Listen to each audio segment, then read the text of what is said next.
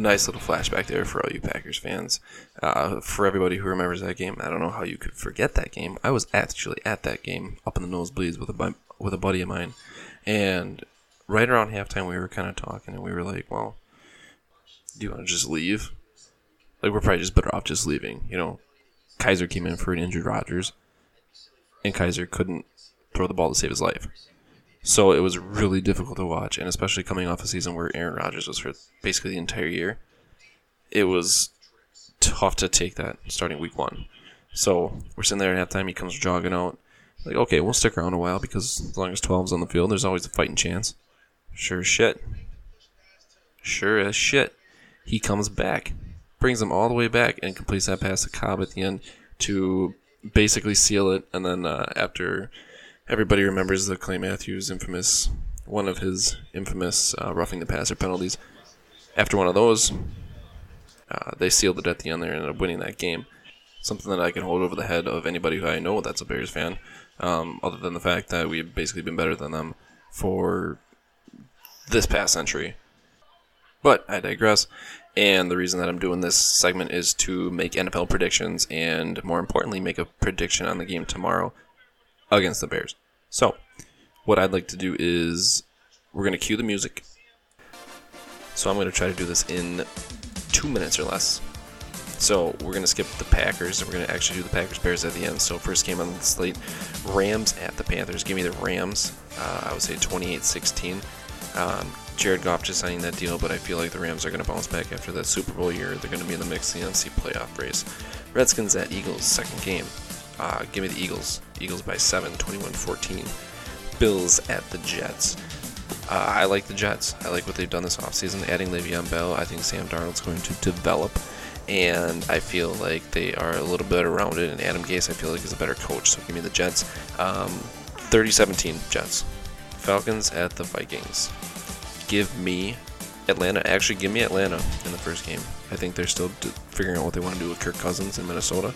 I think that it's going to take them a couple weeks to figure out that Dalvin Cook is really the guy like a Ezekiel Elliott that is a catalyst for that offense. So give me the Falcons in week 1. I like them 31-20. Ravens at Dolphins. No-brainer. Give me the Ravens. Low-scoring affair, 17-6. But give me the Ravens. Chiefs at the Jags. That's going to be a really good matchup. Great offense versus great defense. I do like the Chiefs. I don't think the Jags are quite ready yet. Give me the Chiefs 24-14. Titans at the Browns. That's also another must-watch.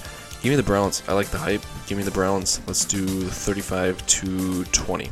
Colts at the Chargers. Lack of Captain Andrew Luck.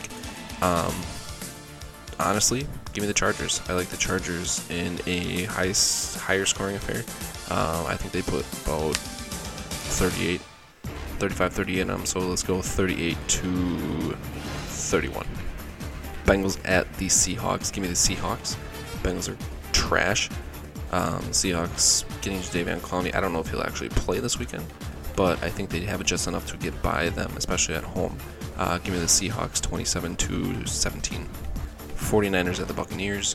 I like the 49ers to narrowly escape.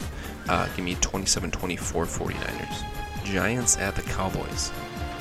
Zeke coming back. Zeke's going to be running hard. Giants are going to be a little bit better than last year, but don't expect a lot more in the first couple games. They're still going to try to figure out who they are. They're still going to figure out if Eli is the guy yet, or if they want to switch to Daniel Jones. Give me the Cowboys in a 13-point victory, 34-21. Lions at the Cardinals. I actually like the Detroit Lions here. Cardinals are still in rebuild mode. They are still figuring out what they want to do with Kyler Murray and Cliff Kingsbury, so I feel like give me the Lions, first game of the year. A little more veteran presence there with Matt Stafford and Matt Patricia. Let's go Lions 30-10. Steelers at Patriots in the Sunday night game. Patriots are going to lose this one. Give me the Steelers. First game back after the whole Antonio Brown debacle. Give me the Steelers in a close game, 30-27. Texans at the Saints.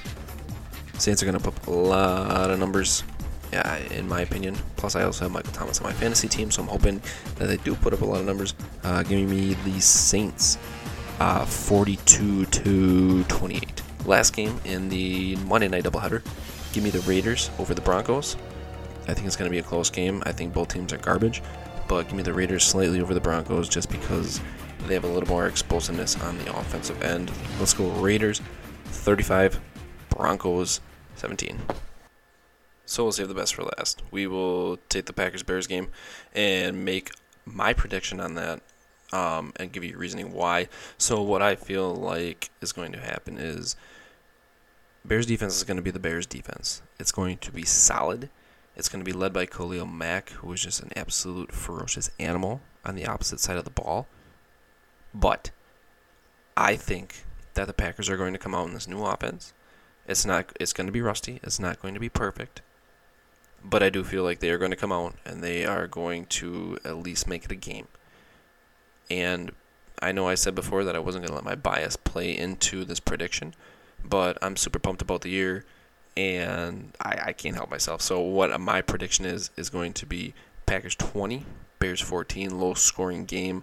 Like I said, offense is going to take a little bit to get going here this season. So don't be surprised if the defense carries them the first couple games, which is going to happen tomorrow night.